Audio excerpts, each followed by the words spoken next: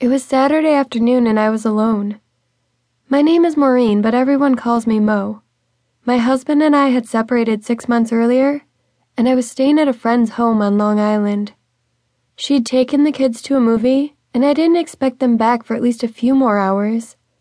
I'd just taken a shower and was standing in front of a floor-length mirror admiring my naked body. "Not too bad for 45, I said aloud, knowing I was absolutely right about my lovely figure.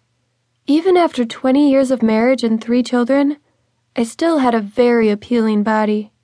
Unfortunately, my very appealing body was also a very horny body. Feeling depressed by my lack of sex, I slipped on a robe and went downstairs for a glass of brandy. After that, I turned on the TV and inserted a tape into the VCR.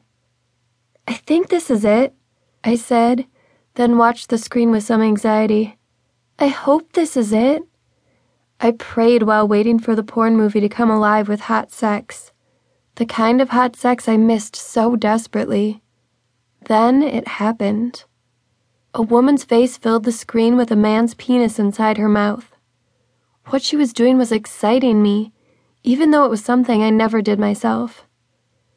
After watching the oral sex for a few minutes, I fast-forwarded.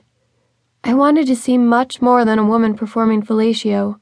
I wanted to see people having real sex, the kind of sex I used to have before I separated from my prick husband and my husband's prick.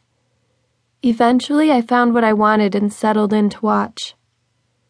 As the action intensified, I watched the sex and sipped the brandy, getting more aroused and intoxicated with each passing scene. After just 10 minutes, I was so excited I loosened the robe and slipped my hand inside.